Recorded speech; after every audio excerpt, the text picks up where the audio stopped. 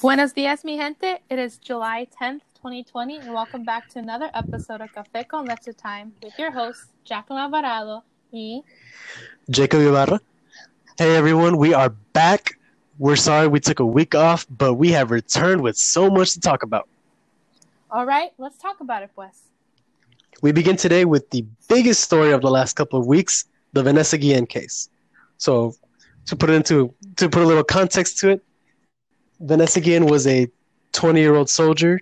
She was based in Fort Hood, which is in Texas, and she had been missing since April 22nd.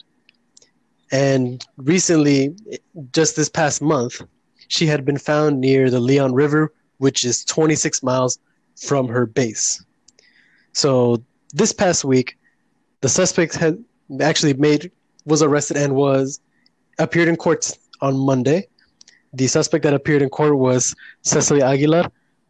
She was the girlfriend of the other suspect, but unfortunately will not be making it to court, Aaron Robinson. The reason Aaron Robinson will not be making any appearance in court is because Aaron Robinson committed suicide after being confronted by the police about their investigation. So, but as for Aguilar, she could be facing 20 years and a $250,000 fine for being an accomplice to the murder of Vanessa Guillen. The reason that this case made a lot of progress actually was because she cooperated with the FBI in this investigation of him. And as a result of this case, the Guillen family is calling for a congressional investigation and a bill to be passed that addresses sexual assault for both men and women in the military. So a lot has happened in the last couple of weeks in regards of Vanessa Guillen. And also the Latinx community has come out to protest for justice for her. Jackie? So I know you've seen the protests, you've seen a lot of videos and a lot of outrage. So, what are some of the good things that you've seen that have come out of these protests from the Latinx community? So the good things that I've seen basically has been the media attention that Vanessa Guillen her case has been able to unfold. Definitely for the Latinx community, it's something that hits home, especially in our hearts, because this is our hermana this is our hermana that got sexually abused, sexually assaulted, and this is an injustice that impacts many women in the military.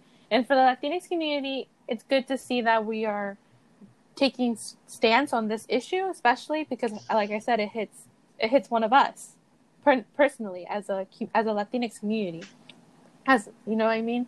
So it's been interesting to see that people are really standing their voices and allies especially really trying to advocate for Vanessa Guillen, because this issue, like I said, it's been an issue that has been going on for years within the military, women and men as well, not getting the justice that they deserve for being sexually assaulted and sexually abused in the military.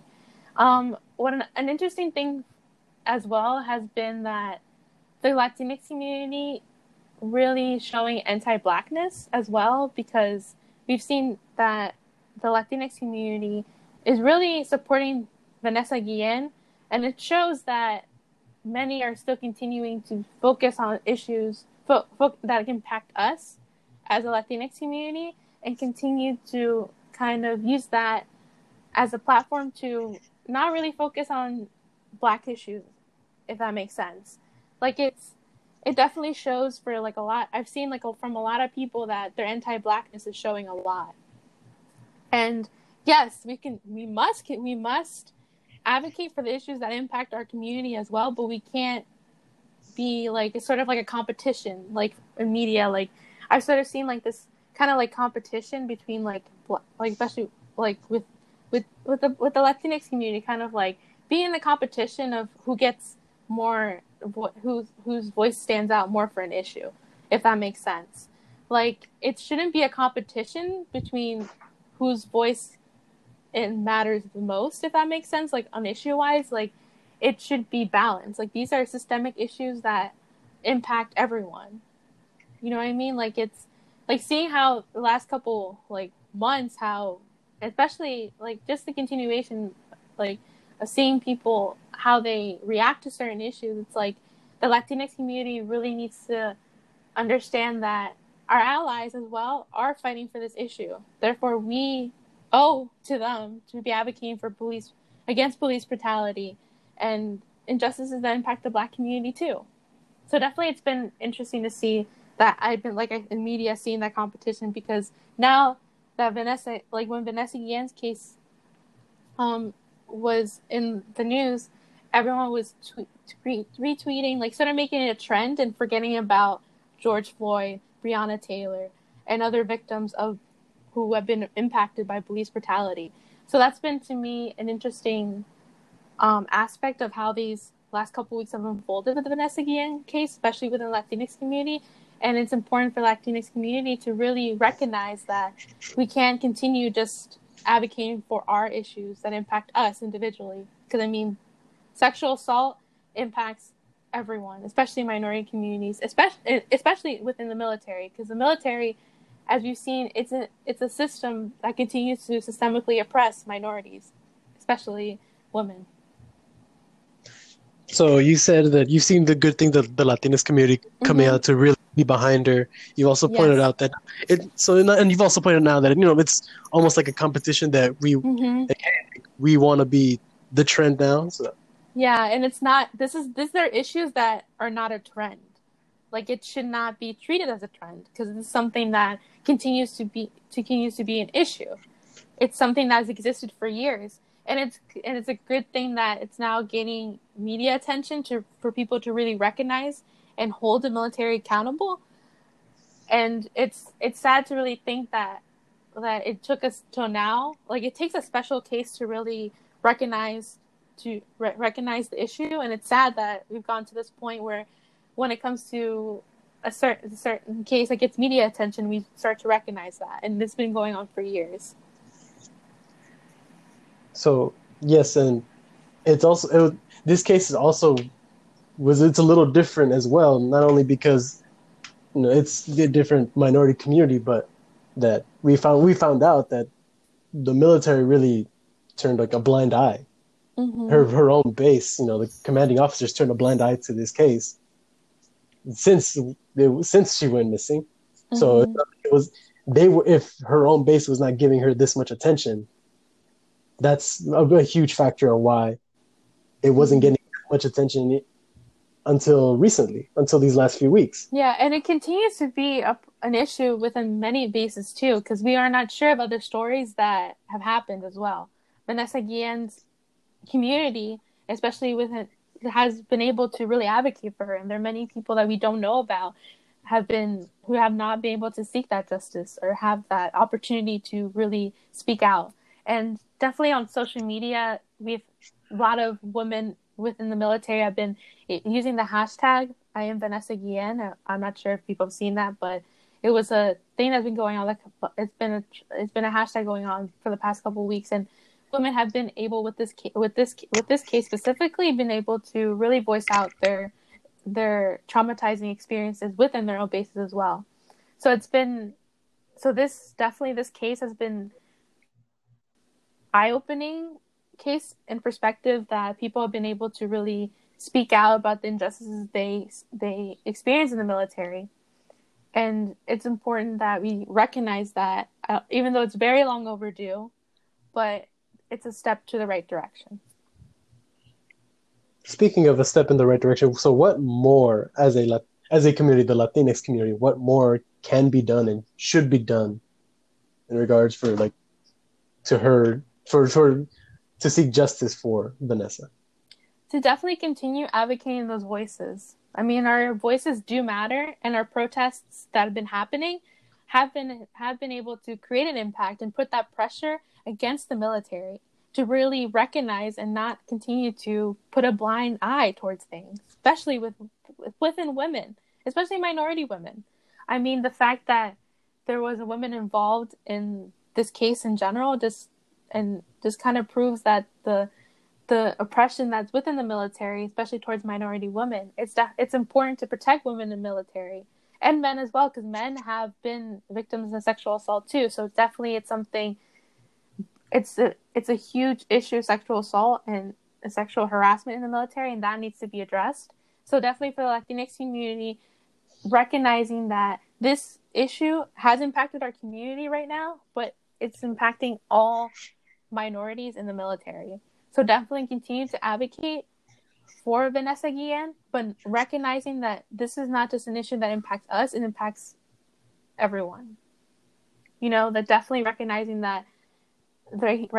that and understanding that our allies are there with us and they will fight along with us. And it's our job to really, as well, when issues impact other allies, to really be there for them as well. And it's definitely, for the Latinx community, definitely, like I said, again, advocating through contacting representatives, your local representatives, contacting the senators and representatives, especially within Texas, sending emails, signing petitions to really pressure a congressional case, because this is something that needs to be addressed on the federal level. So especially within California, a lot of Congress representatives are Latinos. Like we have the Congressional Hispanic Caucus. Pressure the representatives on the Congressional Hispanic Caucus, because this is an issue that has impacted our community right now, and it's important that the Hispanic Caucus especially addresses it. So definitely do your research. Call the representatives. Look at the representatives on all aspects in your local community, local district, because this is important. Like I said, this is an important thing to really speak out your voice. And like I said, congressional representatives need to really open a congressional case and lobby to really pass legislation, because this is an issue that's long overdue, and with the legislation involved, definitely be a step towards the right direction. I mean, the House was able to pass a couple weeks ago the George Floyd Act Against Police Brutality Act, and that's a step to the right direction. So a legislation like that needs to be passed so we can have justice for Vanessa Guillen and other victims who have witnessed this traumatizing experience. Our hearts will go out to Vanessa Guillen's family, because they need a lot of support, and to know that we have their backs, and we'll continue to fight for them. Yeah, it's our job. Vanessa Guillen's family has been continuing fighting, and it's our job to really amplify their voices as well, because know them that they're not alone in this. Because this is something that breaks your heart, and it's frustrating, because it's the system that continues to systemically oppress. The system has failed Vanessa Guillen, has failed George Floyd and other victims who continue to experience systemic racism and systemic oppression. So we must fight against the system with our voices. Again, to the Guillen family, our hearts go out to you, and may hopefully you can somehow find a healthy grieving process through all this. Yeah, but our hearts are definitely with them, and all of her family and friends, everyone who has been closely impacted by this. Now, moving on to the next topic of the news, Jackie, again, the Supreme Court making more headlines. Oh boy, they're making more headlines. First it was in regards to the Dreamers, then to the LGBT plus community, and now this week it's they're talking about women.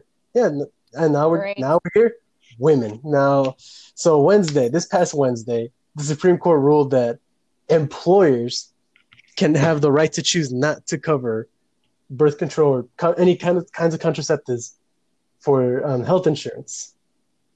I'm rolling my eyes right now, just so people would know. So they can choose to not cover birth control with their company based in health insurance plans under religious and moral objections.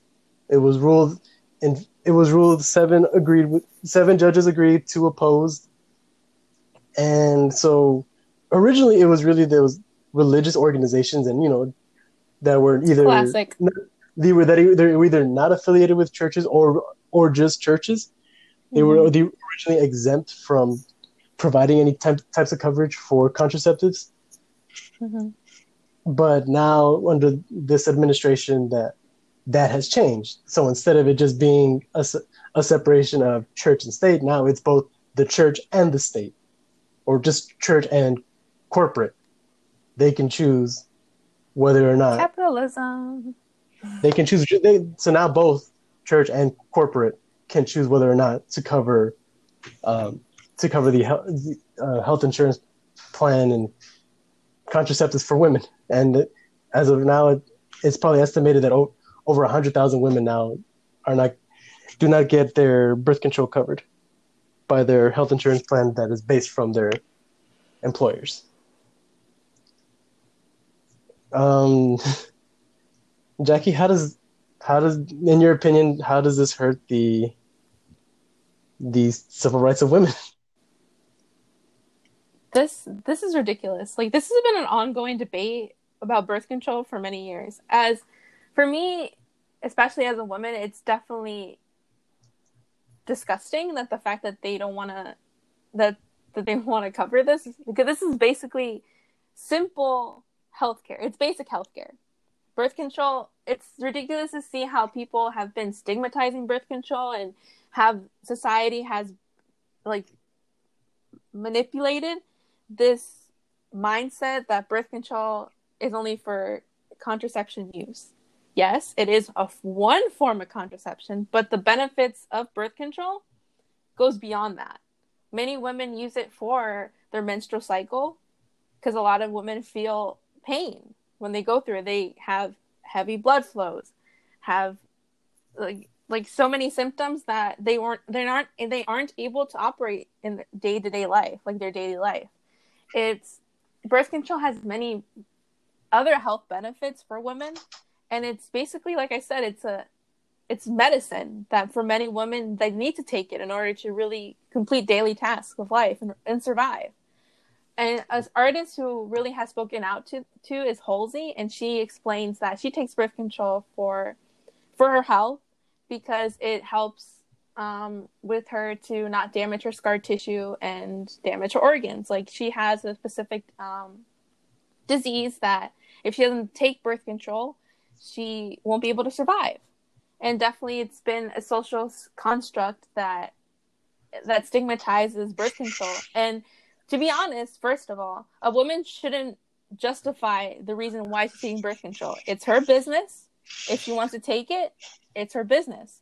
A woman shouldn't have to justify if they're taking for contraception. Okay, they're being safe. You know what I mean? It's been an issue that no women shouldn't be justifying, like actually being like explaining the reasons why they're taking it. It's something that either they have to take it or want to take it, and it's like I said, it's something that for many women it's a day-to-day medicine that they have to take. And it's ridiculous that we continue to have religion influence towards this, and it's something that it shouldn't have religious aspects to it.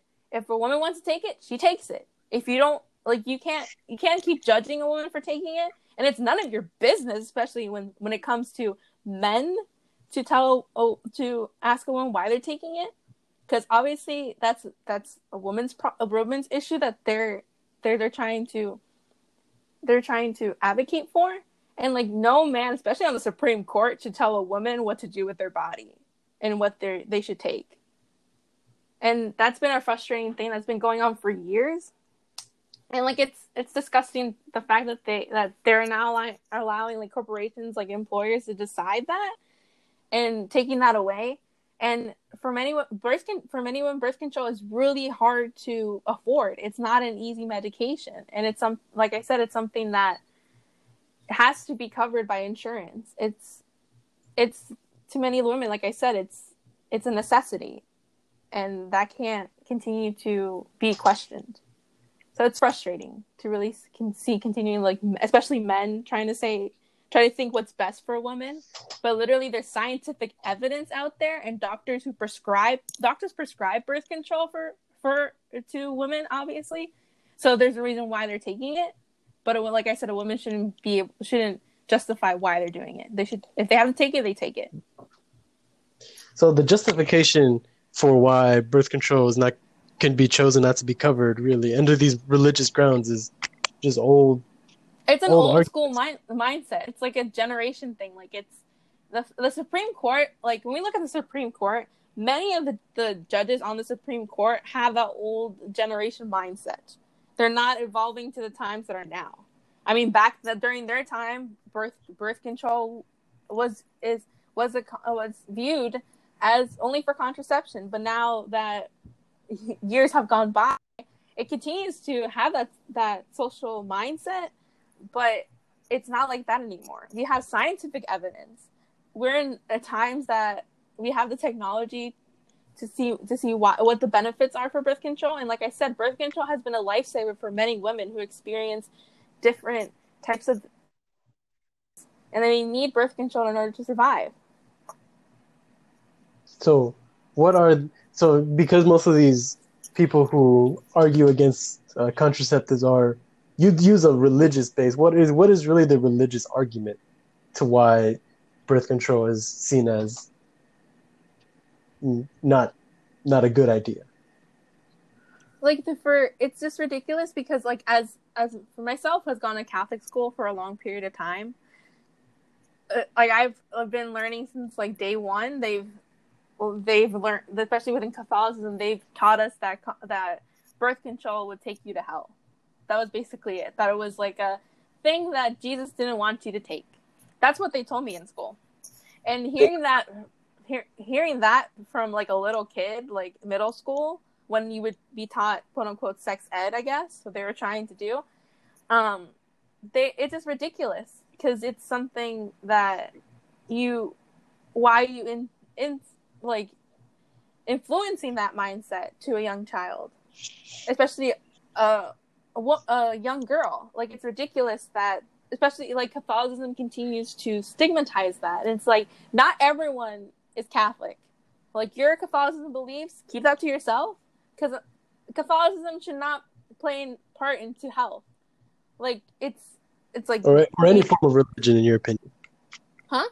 Any form of religion. Any form of religion, but especially Catholicism has been like a strong voice towards this, and that's why I'm attacking them, because I've been as a Catholic myself, but obviously I do not believe to what Catholics believe when it comes to this issue and many issues. We're not going to touch that. We're talking about birth control. But yeah, it's and any religion shouldn't be influencing or being involved in the issue in health issues like this. Like this is a woman's health issue that, like I said, religion should not be a part of it. And it's ridiculous that we keep coming up to this issue, and it's just that religious organizations, I don't know what they really gain from it, to be honest. Speaking from it, they just gain the fact that that religion's superior, but the religion is a complex.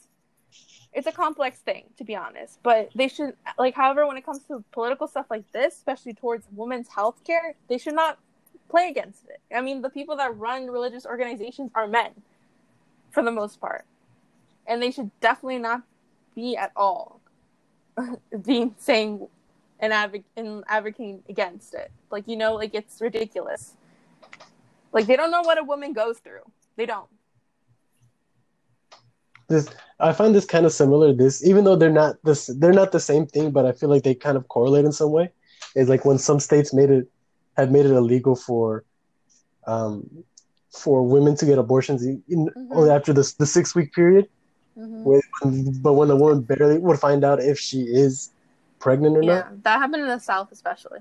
Right, in some southern states, yes, especially. Mm-hmm. But the idea that once there's life formed in the woman at 6 weeks, like it's illegal to get an abortion, but scientifically it takes about 6 to 8 weeks for a woman to know if she is pregnant. So pretty much that's almost some rights taken away from, not alone that a woman can't get an abortion anymore, which whatever a person's beliefs are about that, but the idea that she doesn't even have the time to decide when it's legal, and now it's made illegal in this after a certain amount of time, but scientifically that does not correlate.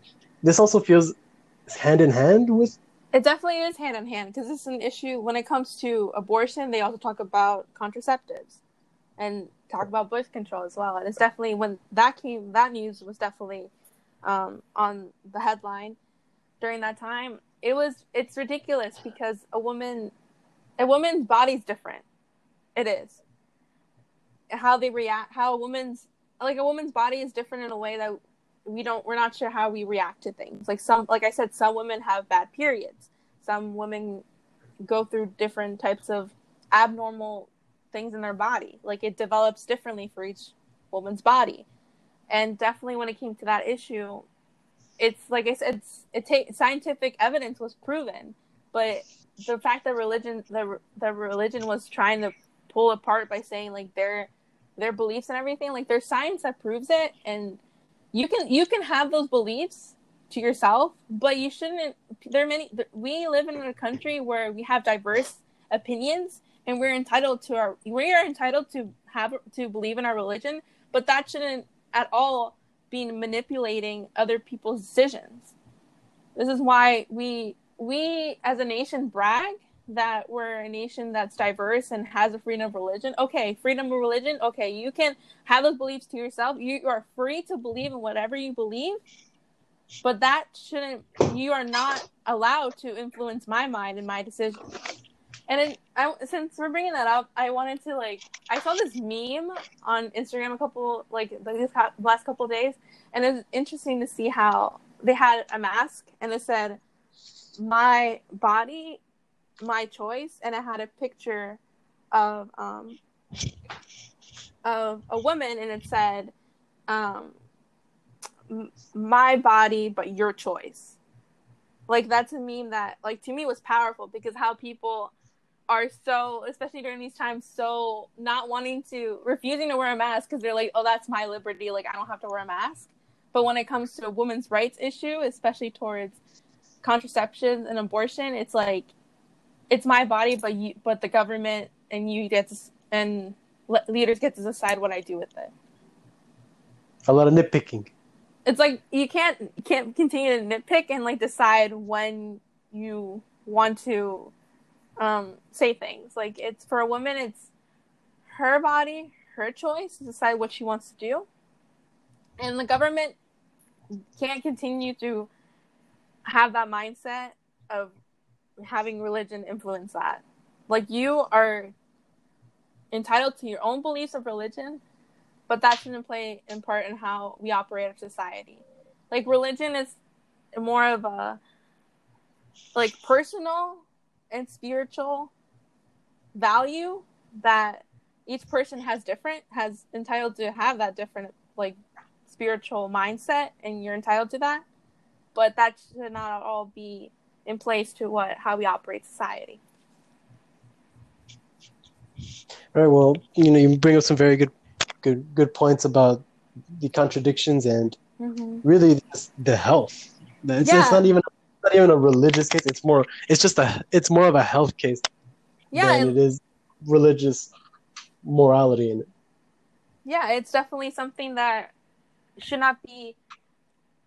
It's basic health rights that should be continued to be funded, continue to be not stigmatized. It's something that there's health evidence, and women need it for their health. I mean, there's this is just one issue that for women that we continue to have that issue, but yeah, it definitely needs to stop having religious influence and religious organizations stigmatizing it. All right. Well, thank you, Jackie, for educating the people about basic women's health. Yeah. But now we've got to move on to the next subject of the week of the news, and ICE made the news this week. Yes. So ICE and immigrants, ICE just seems to always miss the mark. So Jackie, please, I'm not gonna speak anymore about this issue because I know you're ready to just fire away. So Jackie, please take it away. Well, ICE really another reason why we should abolish it. So, for those who are not have been, you guys should know what's going on in the news today. But if you didn't, ICE on July 6th, 2020, ICE announced that there were going to be some changes to student and exchange visitor program, which endangers non-immigrant F1 and M1 students at schools operating entirely online due to the ongoing COVID-19 pandemic. So, meaning that ICE this week announced that if an international student is taking online classes this fall semester, if their classes are online, they will be deported back to their homeland countries. Yeah. ICE decided that. And for many students, like during these times, during the upcoming semester, many students, universities are having that online instruction. And this impacts international students especially because many of them have or weren't able to return to their home countries when the pandemic started because their countries closed their borders and they were going through the pandemic and can still continue to go through the pandemic. So this issue definitely is disgusting and dehumanizing.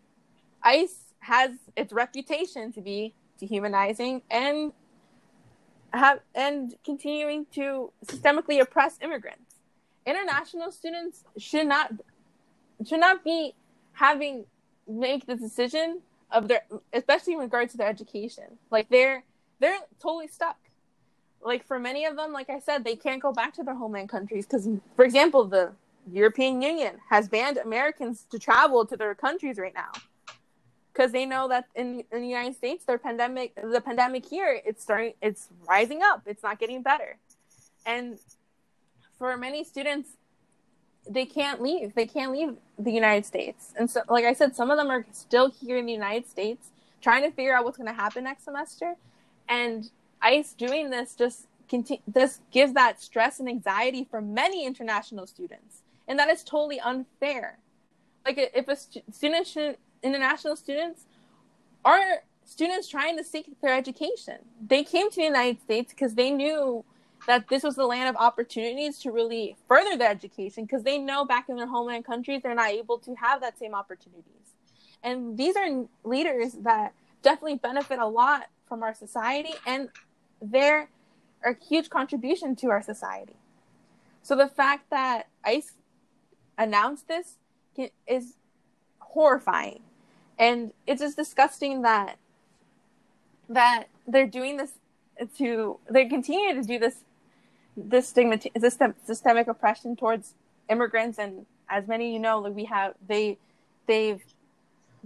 continue to traumatize immigrants that come to this country, and it's ridiculous to me that they announced this, especially during a time where the semester is going to start, and many international students are just lost of what they're going to do because many of them are going to either lose scholarships or they don't have housing right now, secure housing to really continue their education. So this is definitely an issue that it's heartbreaking because I mean it's so stupid that ICE really announced this, and in order for them to really remain in the United States, they have to really have a class that's in person. So for many I've seen in the news, like schools like NYU and Columbia have decided to make an independent study for international students, so they can have an in-class class, so that way they don't have a risk of getting deported. But yeah, this is definitely something that international students are stressing out right now, and it's our job with our privilege that we're here to, as American student ourselves, for many of us, we have that privilege to advocate for international students and help them. So to really help international students, it's important to sign those petitions, contact your university to really ask what they're doing to help the international students. And if you have an in-person class right now, switch to an online class. Many of us right now want to go back to campus, but many of us do not have the need and necessity to go back to campus. I know it sucks, but if you have one class that's in person, switch out of that class and take an online class. Because there's students out there, international students, who need in-person classes in order to stay in the United States to continue their education. So don't be selfish and just go an online class. Do an online class. Like, I understand that for many, it's like, I don't want to be home. Well, for many of us, like for me, example, I'm going to be home this semester because my classes are online. So I'm going to have to be home in Maryland studying. It's not something ideal that many college students want. But if you really want to help international students, sign petitions. Like I said, online class, take all your classes online because you have the stability to take your classes home, do so. Like, it's something that you need to be conscious of. And definitely seeking out and reaching out to these international students that you know. Because, I mean, they're frightened right now, having that anxiety and just don't know what to do next. So definitely be there for them. And definitely contact your school and tell them what they're gonna do. Because right now, St. John's University has not said a statement out really about what ICE has announced. So it's really horrifying the fact that especially a Catholic university hasn't said anything on this aspect. So you really want to pressure college institutions to do something about it. Because international students should not be stressing about this. And yes, statistically, international students do provide a lot of economic revenue for universities, but they should not be viewed as a profit. They're students, just like us, many of us. They're students trying to seek an education and become successful in their lives. So don't look at it from an economics perspective. Look at it as like literally they're students who deserve the same rights as any other student. So yeah, that's what ICE is doing. And considering just not that long ago, the Supreme Court said the Dreamers can stay. Yeah, and especially like it's interesting to see like another thing I want to point out is especially for some of us who had the privilege to go abroad, and people that are quiet, especially like in that aspect, like the fact that we had, like for me, like my sophomore year, I had the privilege to go abroad and study for 4 months in Italy, and was able to enjoy my time there. And you're basically an international student there. And the fact that many students are not advocating for international students right now, it's like hypocritical. Because first off, many students were roaming around the country and like literally like enjoying their life, like not stressing out as much. And it's just really hypocritical to me that some students who have gone abroad don't see that. Like, this is our time to really to defend and protect international students, because I mean, their country was welcoming us, even though those countries don't really like Americans, but they accepted us there. And the fact that we're not doing the same of protecting them and advocating for them is definitely hypocritical, and people need to realize that. So anyone who has gone abroad and you haven't said anything to fight for international students' rights to be here, then you might want to reflect and check yourself. Yep, couldn't have said it any better about fighting for the students who go to these schools over here in the U.S. They're not visiting, just studying. No, yeah, not just studying abroad for like a semester. No, these are students of the school. Exactly, and they work so hard to get where they are right now, because it's not easy. They move across the globe to attend universities here, and it's not easy. They're literally come alone. For many of them, they come alone. Their family stays in their home countries, and so it's important that they really sacrifice a lot and work so hard to stay here and to really study here. And it's ridiculous, like I said, like universities and students and just the whole university communities need to realize that these students work so hard to get where they are today, and they deserve that protection and that support from every single one of us. And for those people who think, they're just going to go back to their home country, but remember, it's not a same day process. If these students get deported or get held by ICE and get deported, it's not they get taken by ICE and then they get sent to the airport just an hour later. No. They will be detained in these detention centers. It's not with the horror stories that we've heard about these poor children and families being separated from the detention centers at the border by ICE, more than likely the students might be ending up in very similar places.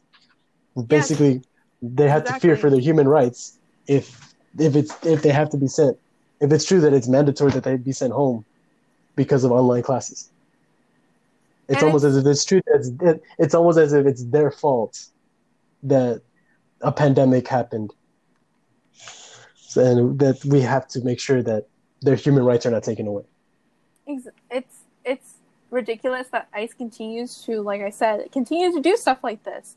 And I want people to recognize that if this issue, like I've seen a lot of people on social media take interest in ICE now, but when it comes to this issue, but people need to recognize that ICE has done so many dehumanizing things within immigration. So if you took the time now to really recognize what ICE is doing, good. Continue to be mad because this institution of ICE needs to be abolished. You need to do your research and really understand what ICE has been doing for many years. And this issue, like, is important that we need to continue advocating for international students to stay in the U.S. to pursue their education, but also inform yourself and do your research of what ICE has been doing to immigrants in this country and continues to do. So this is definitely, if this was your wake-up call to really focus on abolishing ICE, really do your research and continue to advocate. Like this, it really takes, like, it's disappointing that it takes for a really big issue to really advocate for things. Like this is a wake-up call for, if this is a wake-up call for many of you, then you really need to reflect and really continue to educate yourself. Because this is not something that's like, should be, it's shocking in the way that they're attacking international students, but we shouldn't be surprised that should be shocked in a way because this is an institution that continues to do cruel things. So really reflect and wake up. Right. With that being said, and concluding our segment of ICE, we move on to the next subject, and probably the last subject, the last major headline of the news of the week: COVID cases. Oh, great! COVID-19. You know, they still exist, y'all. Just not that long ago, we were flattening the curve, and cases were going down. But then a lot of governors, just because saw some, and mayors and senators, governors, when they saw success on flattening the curve, and holidays were coming up, and summer is here, apparently thought it was a good idea to just open up the states completely, or open up huge cities completely. It hasn't really worked out very well, because this week we've added at least 55,000 new cases of COVID-19 to the country.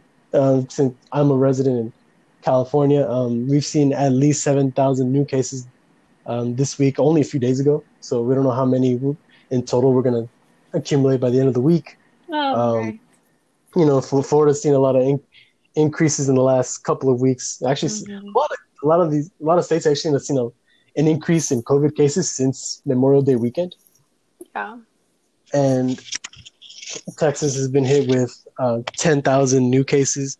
And overall, the country has... I'm sorry. Yes, so the country, has added 55,000 new cases, but 135,000 deaths due to COVID. And yes, that's a small fraction of the population, yes, but it keeps increasing. And almost every other country that took it seriously, they're decreasing. Like, people, like, when mayors and governors and doctors keep saying wear a mask, that's not because they want to control your life. It's because, how about you just stay alive? How about we maximize the chances for you to stay alive? So, Jackie, you've seen the increase in COVID cases probably. Yes. And has it affected Maryland? Yes.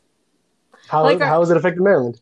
Like, our governor at first was sort of okay controlling this. He at first was really trying to follow the protocols of like New York, of really trying to slowly, gradually do things. But at some point, he gave in to really what Trump really wanted to reopen the economy and so on and so forth. So at first it was interesting to see in the news like every single day, see like, oh, this is the amount of COVID-19 cases we like have tested positive. But as we've gotten to a point now, like in the news, like they don't tell us anymore. So like when you go online, you're just like, oh wow, they don't say anything anymore. So it's like here in Maryland, everyone kind of is sort of thinking they have the mentality is like, oh, if I'm gonna get it. Oh well, but it's not at all the mentality you should have. In Maryland, it's been impacting communities, minority communities, and communities of color. It's been impacting a lot. So far, we've been able to flatten the curve. I mean, there's some days where we have like a lot of cases. Some days we just have a few. But like I said, like at this point, media news outlets haven't really been saying much. Really, they kind of just want to tell the people like, oh, we're controlling it. It's not as bad as it seems, but it's bad. Like I said, like the governor just gave in really to what Trump was saying, and also the mayor of DC as well. I mean, like, these leaders came up, like, gave in to what Trump was saying and had kind of were forced to, because I mean, Maryland's right a neighbor to DC, so it's something that Maryland's kind of dealing with. And like I said, we're really unsure how bad things are because, like I said, media doesn't tell us anymore. They really just focus on like the huge states like California, Florida. They talk about those states, but don't really talk about what's going on in Maryland. But yeah, it's been an interesting road for Maryland, and its continued impact. Like I would definitely say though, like Maryland as a whole, like Governor Larry Hogan kind of just gave in, but like within Montgomery County, like local, like just like county wise, Montgomery County leaders have been like slow opening things up. Like when Maryland was going through phase 2, Montgomery County said no, we're not going through phase 2. So it's been interesting to see how the counties like Prince George's County and Montgomery County not enforcing the phases of reopening like the governor said. So it's been interesting to see how locally officials are more conscious and really focusing on the science and the facts of it, you know? It's like I said, in Maryland, it's definitely going to be something like a roller coaster, really, like along with many other states. And they're really trying to not, make it like an epicenter. But like I said, I think by now we have like about like 70,000 cases in Maryland, and we're a pretty small state. So that's kind of quite alarming. But yeah, it's like I said, it's Maryland. It's something like they continue. There's been testing sites that have been established for people like to get free testing, and it's good that we know where to get tested, which is good. So they've been able to really reinforce that. But to me, it's now the talk is about schools, especially reopening. Like Prince George's County has been telling teachers to come to school, and they're trying to give like a sort of like a orientation to what could happen if schools need to be reopened. And Montgomery County is going through that same thing, contacting teachers and kind of asking school administrators to like do like a orientation to what could be the new normal in classrooms. But like I said, it's a very, to me, opening schools, especially within like where I live, it's going to be very difficult because I mean, realistically speaking, opening schools is just going to continue the systemic oppression, because when you really think about it, like schools and communities of color are not going to be able to have that resources that are proper resources to really have the sanitation in those schools. So to me, it's going to be like, to me, I hope Maryland doesn't decide to open schools, because it's definitely going to be an issue, and things are going to rise. It's going to spike up again, and everything's going to close again. And it's like a cycle that's going to keep on going. But yeah, states need to, like, especially Maryland, need to recognize that it's important to reopen the economy and get things working, but there's still things that are unsettling and we don't really have the answers to. It's like this is an experiment that everyone's in to see what happens, and it can't be like that. Yeah, and last week it was Fourth of July weekend, and everybody enjoy the beach, enjoy the sun. We'll go out, hang out, go to parties, and hang out and barbecue. But in California, we had to shut down the beaches for Fourth of July weekend, and That was you know smart. Unlike us, we didn't do it that. it was smart, but just the idea that a lot of so many people like anywhere like where people like, can go for the beaches, but the idea that like this like it's real, guys. Like the normal thing that you do in the summer, have fun at the beach, just enjoy the water, sand, and just do whatever. That was by the governor said no, that that will not happen. that's good because here, like in Maryland, they did not do that, and it's funny because on they try to blame like other factors to why we like things are spiking up again, like the protests. But in DC, there were a lot of protests, and the infections that have of coronavirus that have been tested positive have no correlation to the protests. They have the correlation to Memorial Day, correlation to 4th of July, because people literally the DMV, like when it came 4th of July, it was kind of like solo town here. Like not many people were here because everyone decided to go to Delaware, go to wherever the beaches are, and now they're starting to come back and realizing that they're starting to get sick. And to me, it's been interesting to see how people say it was like the protests, but it's like the protests are still for some places they're still continuing, but the majority of them were like about a month ago. So, and supposedly how coronavirus works, you start to show symptoms within 2 weeks. So, like, these are not at all correlation to what the protests have been happening. It's been correlation to people's stupidity of thinking that everything's fine and going as life as normal without wearing a mask.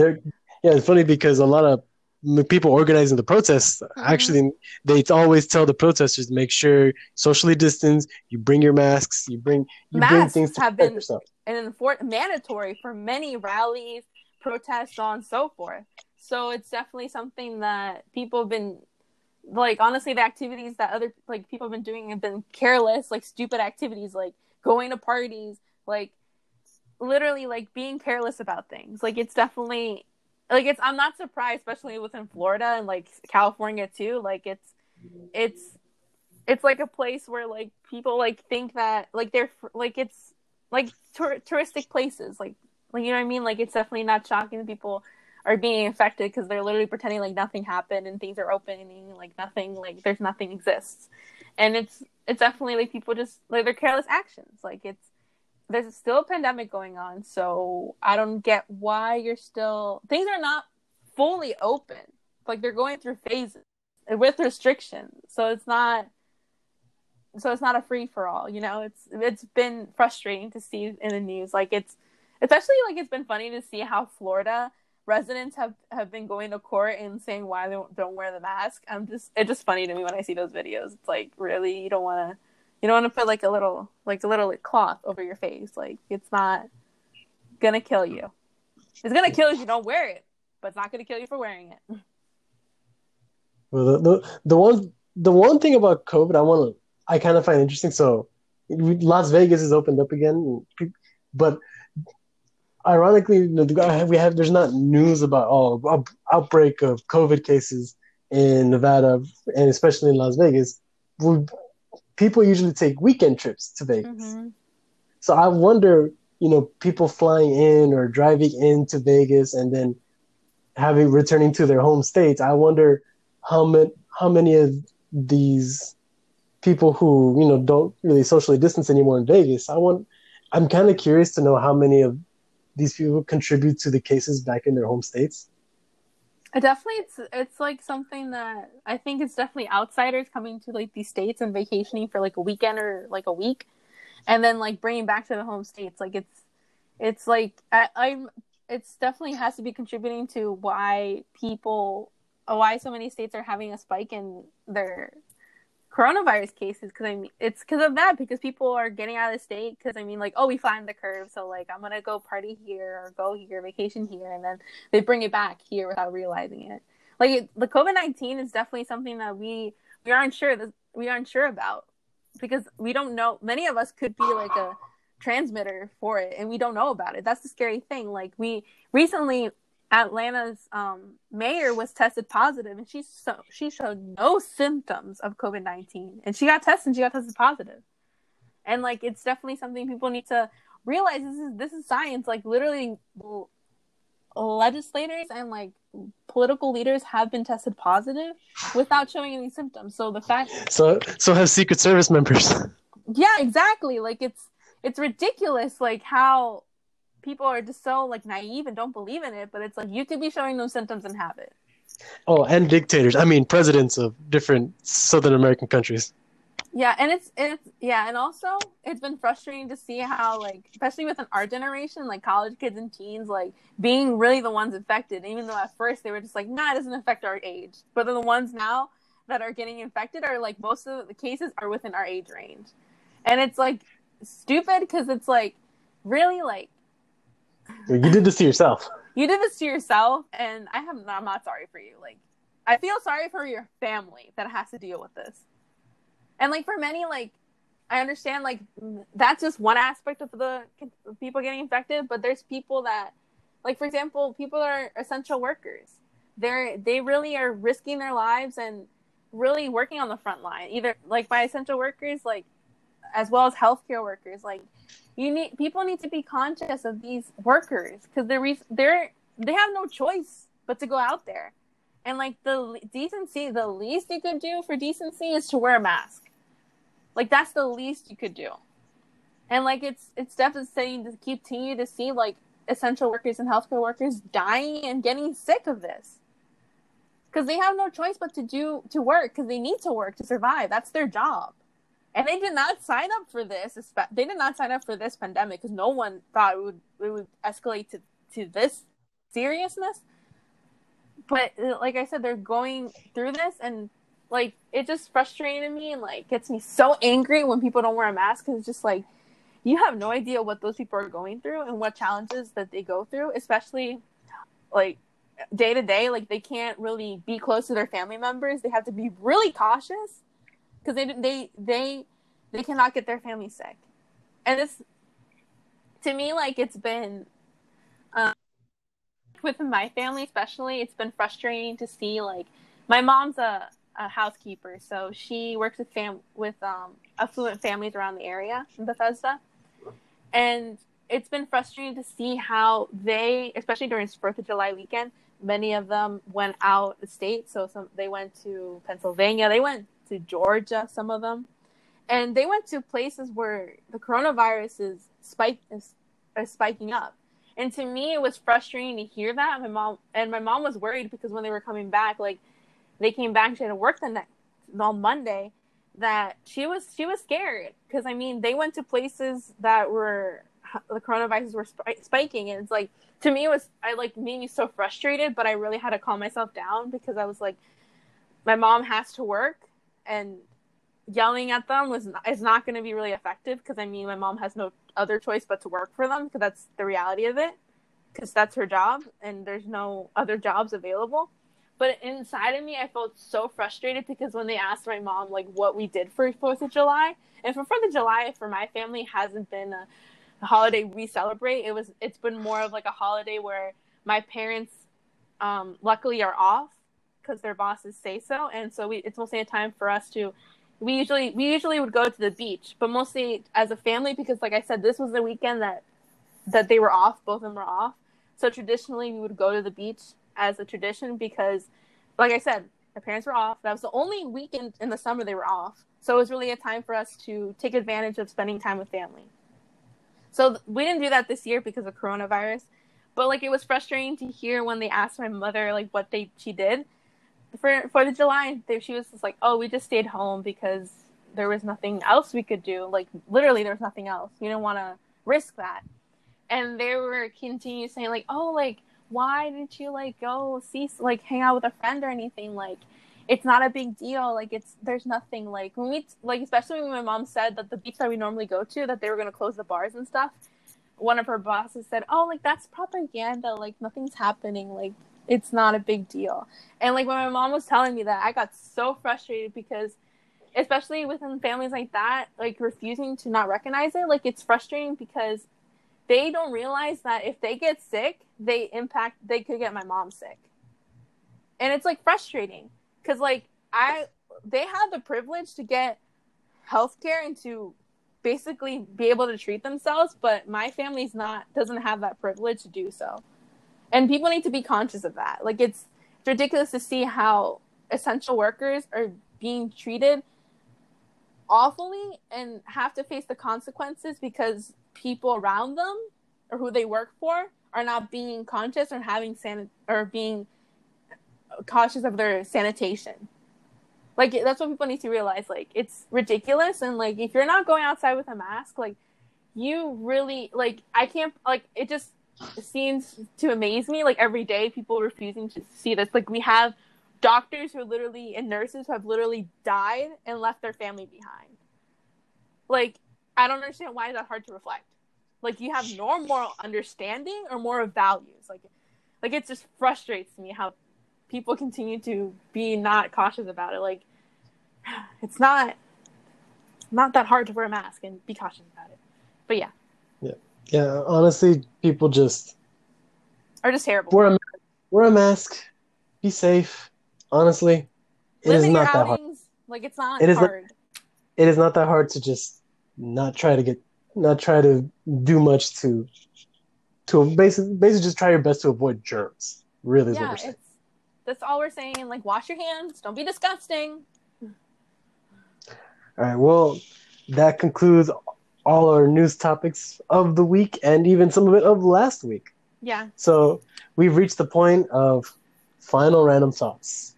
So this time, Jackie, if it's okay, I'm going to go first because... Go ahead. I talked a lot. I went through like my whole monologue. Yeah. I mean, I'll let you get your win back, you know. So I have, I finally remembered what my final random thought was because I remember I was thinking about this the entire week, and I wanted to just get it. Like so, it's not really a random thought; it's a very well thought out thought. So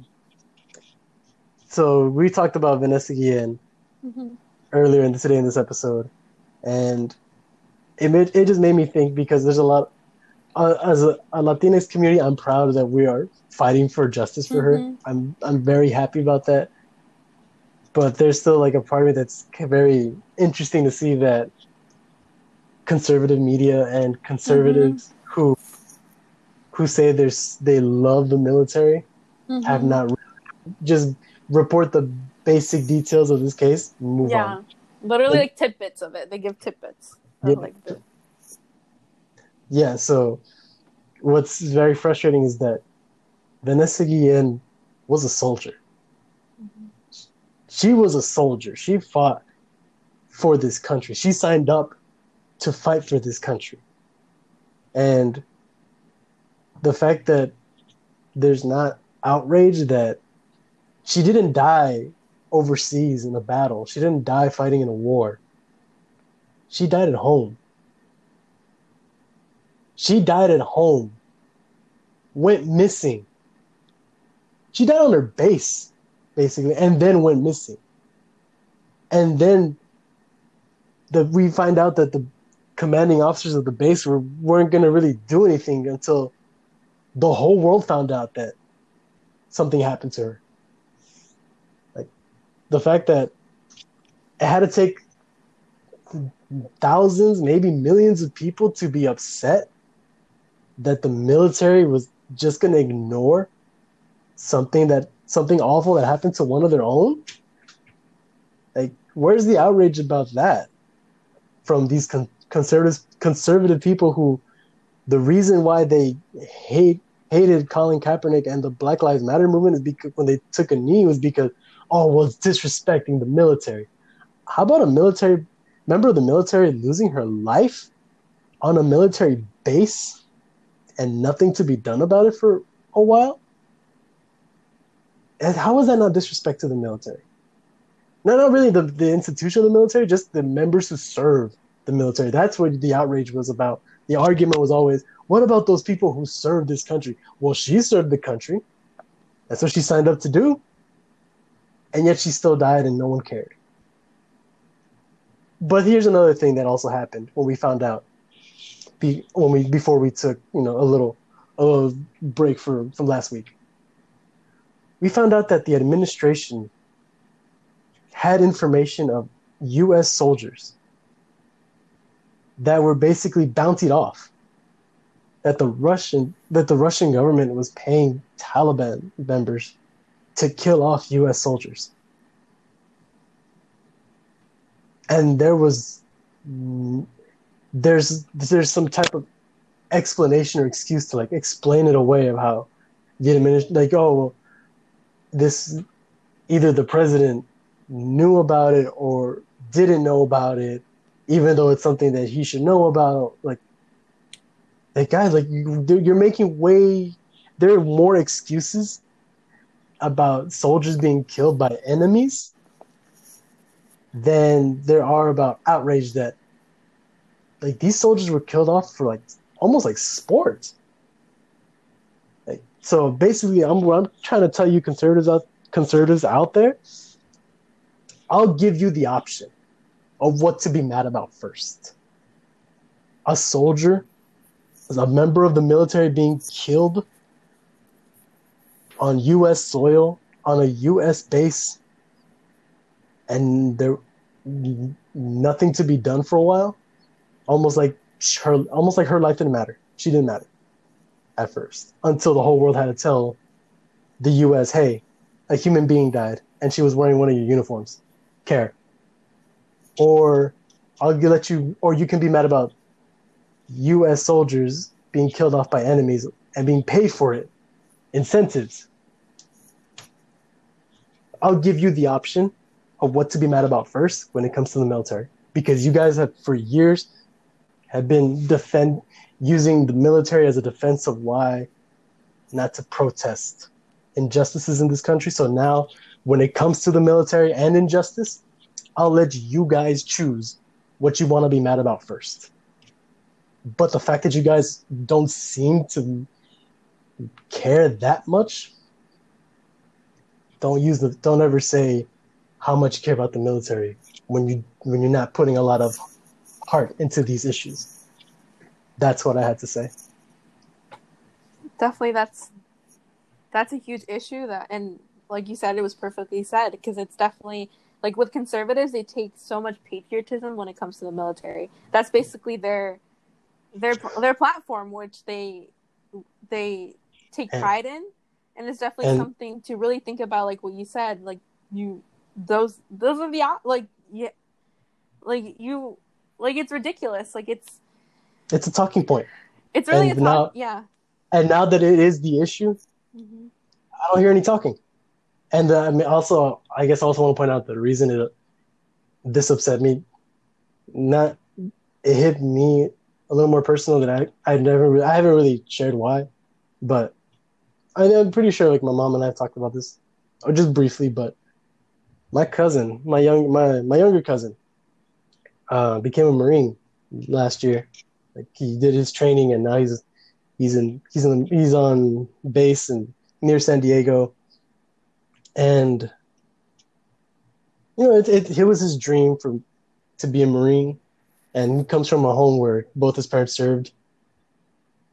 But I just thought, man, I don't fear for his life because I have faith in him. I guess I don't know. The fact that he's very calm about his life and entering service, that calms me to not have to worry about him if he ever has to be deployed. But the fact that I find out that soldiers were killed, no, the government didn't, the administration didn't care to do anything about it to help save those soldiers, and I thought, man, I don't know if I ever learned that, and one of those soldiers turned out to be my younger cousin, who's like my younger brother. We've had so many fun memories together. Where honestly, I could feel like he is my younger brother. I don't know how I could sleep at night if I found out that you happen to be one of those soldiers. I just don't know how I could just even comprehend those thoughts. So yeah, for a split second, it made me fear for his life if he ever gets deployed. So those are my thoughts, and yeah, I had to really get that off my chest. Mm-hmm. Jackie, I know you gotta have some final random thoughts. Well, my random thought is more focused on my high school recently.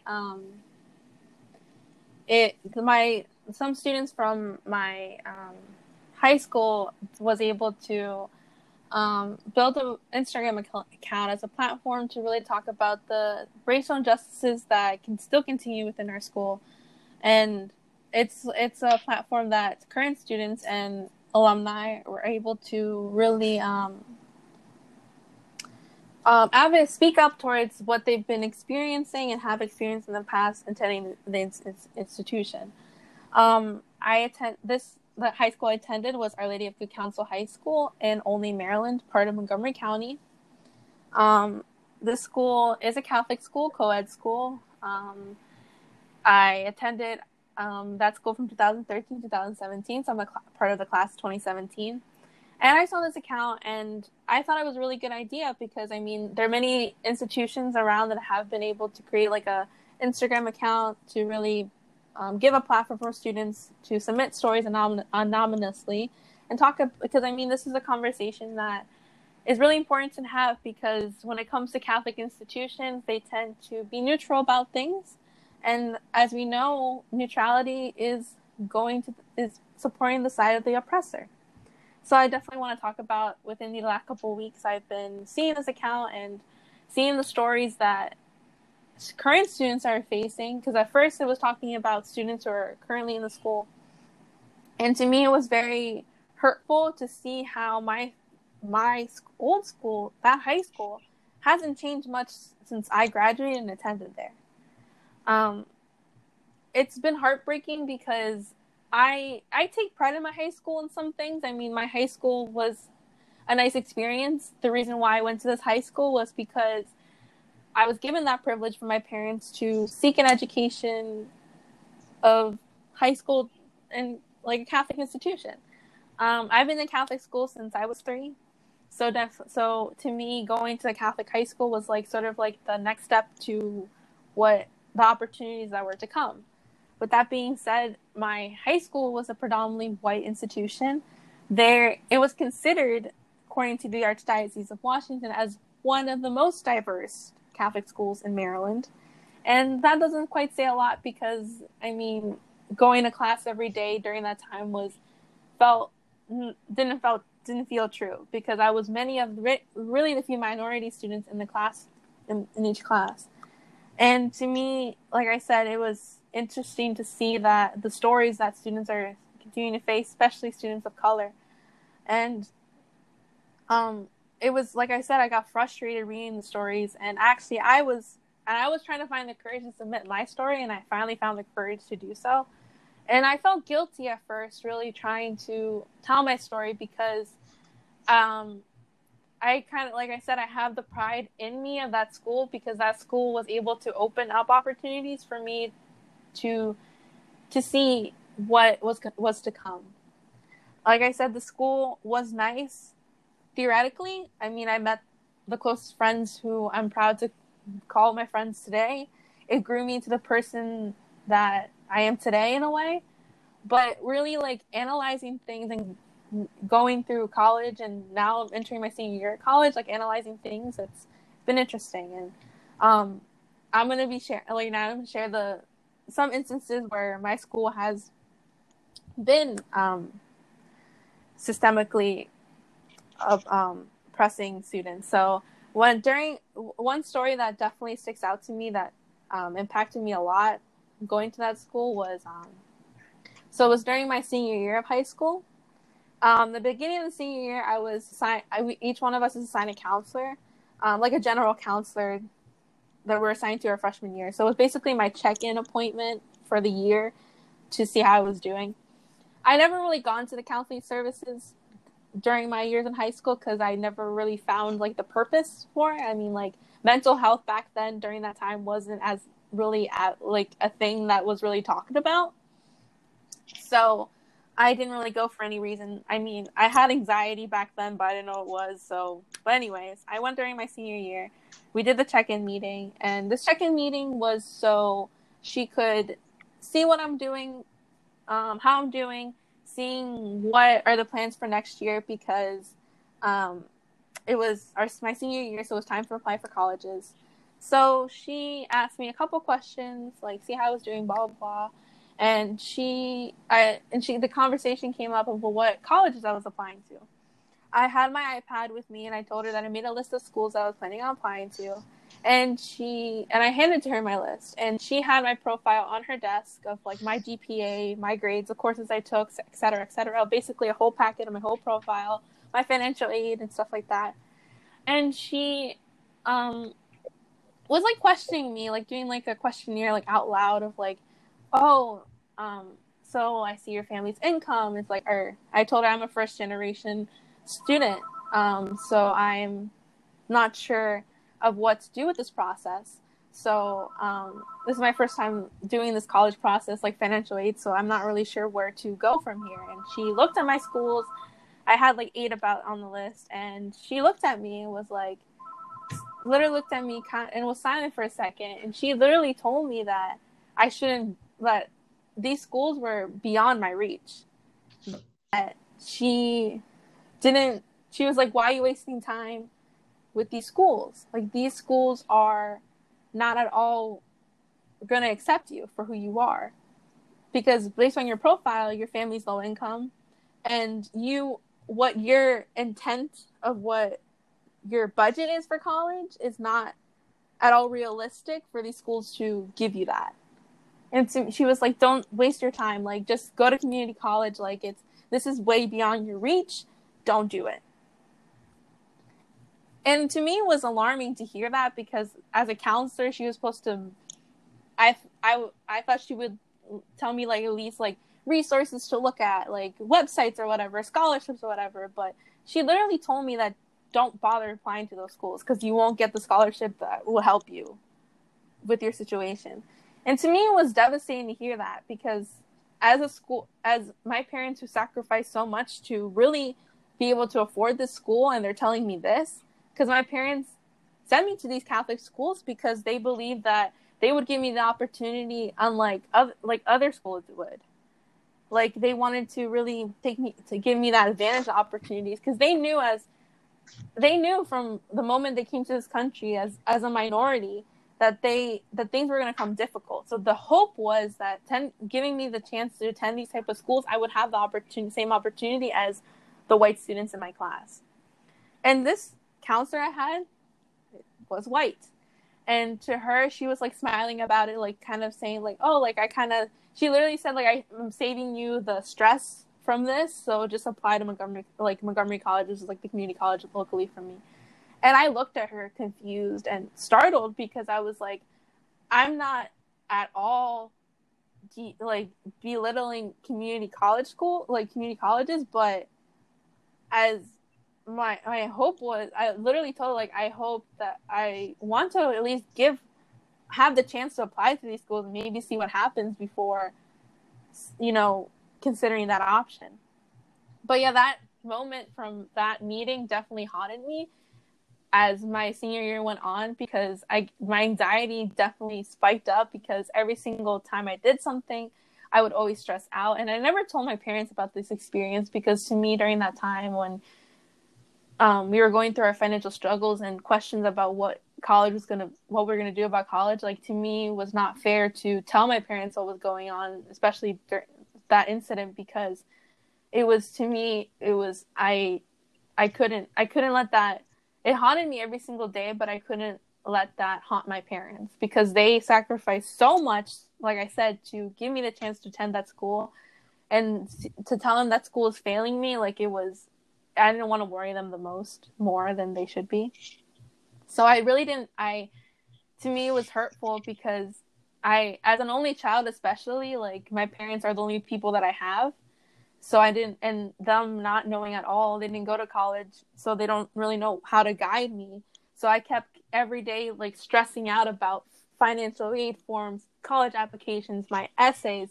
And my teachers were sort of helpful with the essays. They were able to revise it, but at the same time, they weren't really focused on helping me because they like had the mentality that each student sort of had that reinforcement at home. But for me, it was difficult because since day one, I've been really navigating my life through education by myself.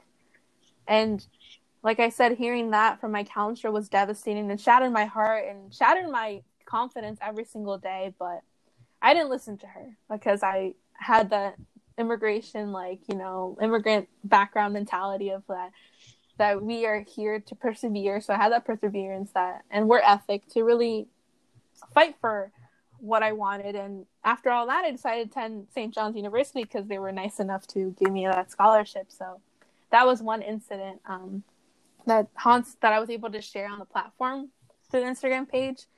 And it was really liberating to talk about the experience because I mean, the school does have students who are racist, but they do have administrators who are racist and belittle minority students. Like, it's an issue that doesn't get talked about that much because we've gotten so used to not being able to speak up. Because I mean, if I were to speak up on that time and go against this counselor, I wouldn't end up getting the justice that I deserved. Because the administrators are just tend to want to see a blind eye towards things.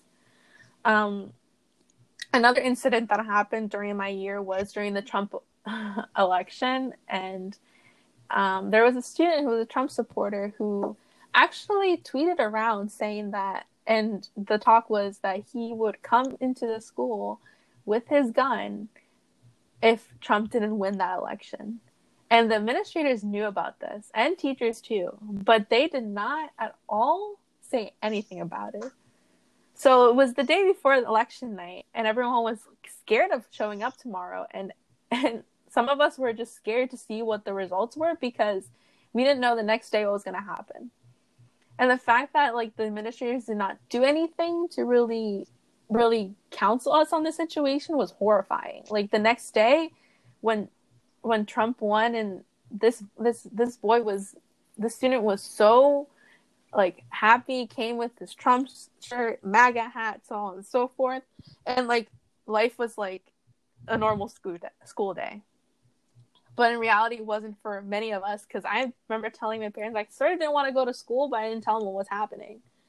But it was that day, the day after that election, our election day, I remember that school day vividly.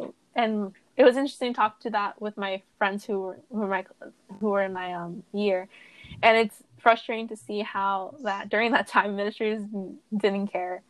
And like I said, these two stories definitely happened during my year, and other stories as well that I encountered a lot of students, especially white students, who were really rude and really liked to just talk bad about minority students in general. For me, the students were just so, like, it's just horrifying to see that. And, like, to me, the students of my class especially, they were just stupid and really pro-Trump supporters. And it's interesting to see how, like, Catholic schools just continue to be neutral about things, especially when it comes to their Christian values, trying to really instill that values to students.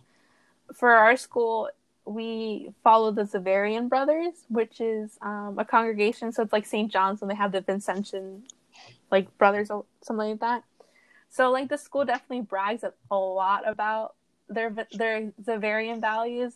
They, like, their whole brand is like, the Zavarian values are trust, simplicity, humility, compassion, and zeal. Those are the 5 core values that the school really brags upon it. But when it comes to systemic issues, they tend to be quiet about it. And to me, it's frustrating to see how Catholic institutions continue to do so. And like I said, students within my high school are still continuing to have that issue, and the school wants to really influence that they're a good school. And yes, the school prepared me academically to really prepare myself for college, but the experiences that many students like me and other minority students, we've experienced things that we wish we never did, because we hope that our school didn't have that. Because like the handbook and the values that it teaches us literally says that literally states that no, that racism is not tolerated, but when a white student does something, the teachers stay quiet about it. And it's been frustrating to see that, and it's ridiculous to me. And like I'm angry and like disappointed that it continues to be a huge issue. And Catholic schools need to realize that if you're gonna pride yourself on your values, and and Christian values do have a really good meaning, and they really teach you some like purposes, like an influence, have good influence good mindsets. But if you're not going to stand by that on like systemic issues and social injustices, then what are you doing? It's like frustrating to keep seeing that.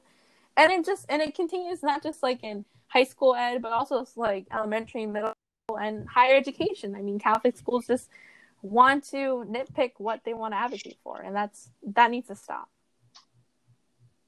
Yeah, I really couldn't agree with you more. And congratulations on proving your guidance counselor wrong. The funny thing was when I came back my freshman year to visit my high school, she asked me where I met. She was still there, and she recognized me, and she was just like, "Oh, hi," and I was like, "Oh, hi," like, you know, like being like my with my manners, I said hi, and she told me where I ended up, and she was just like so surprised, and she was just like, "Oh, I never thought that school would give money like that." And I was like, well, yeah, they did. And I like, to me, like facing her was like nerve-wracking, to be honest, but it felt like a relief to tell her like, well, look what happened.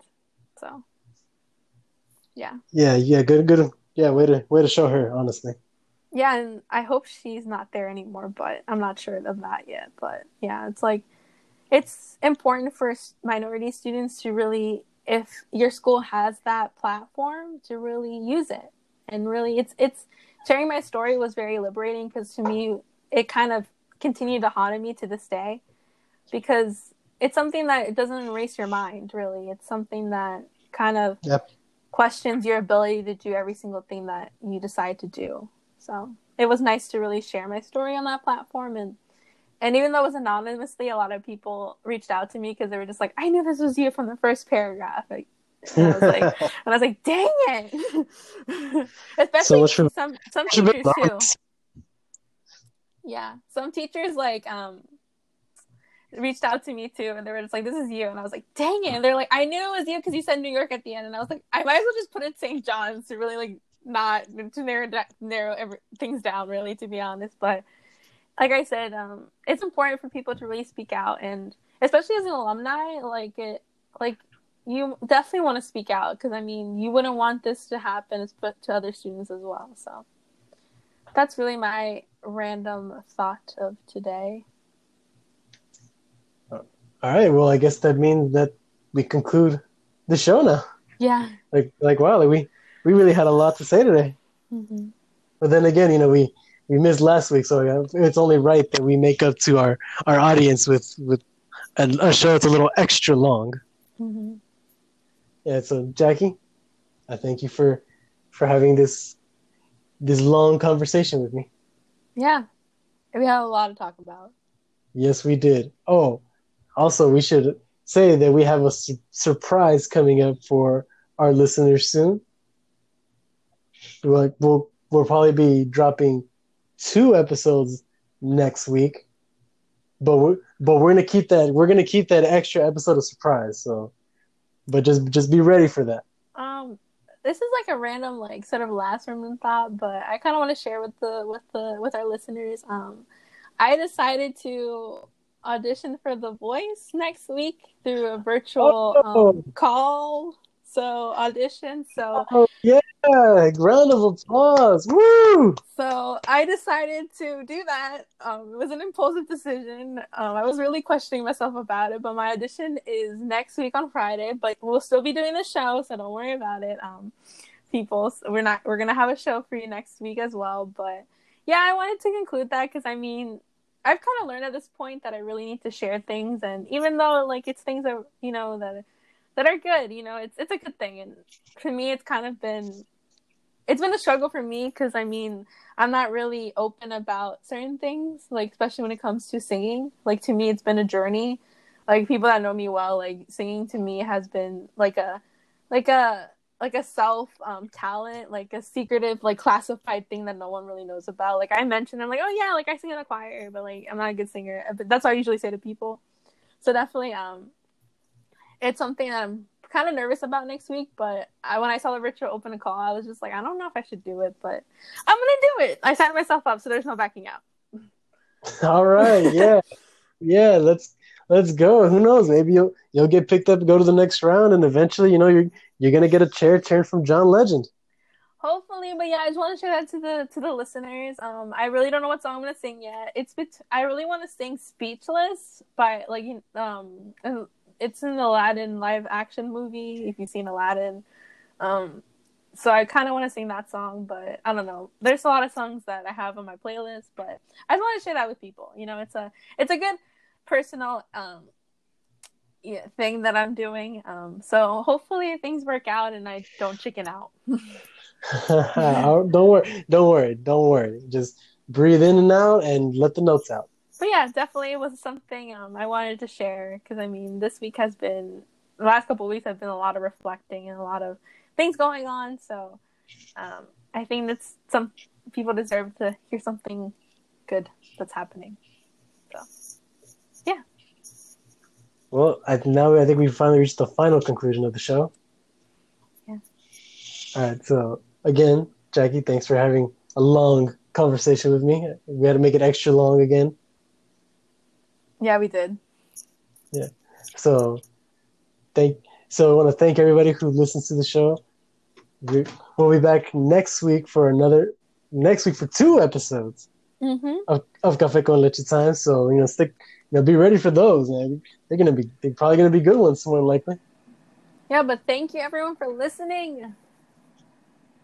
All right, and now goodbye, everybody. Gracias, mi gente.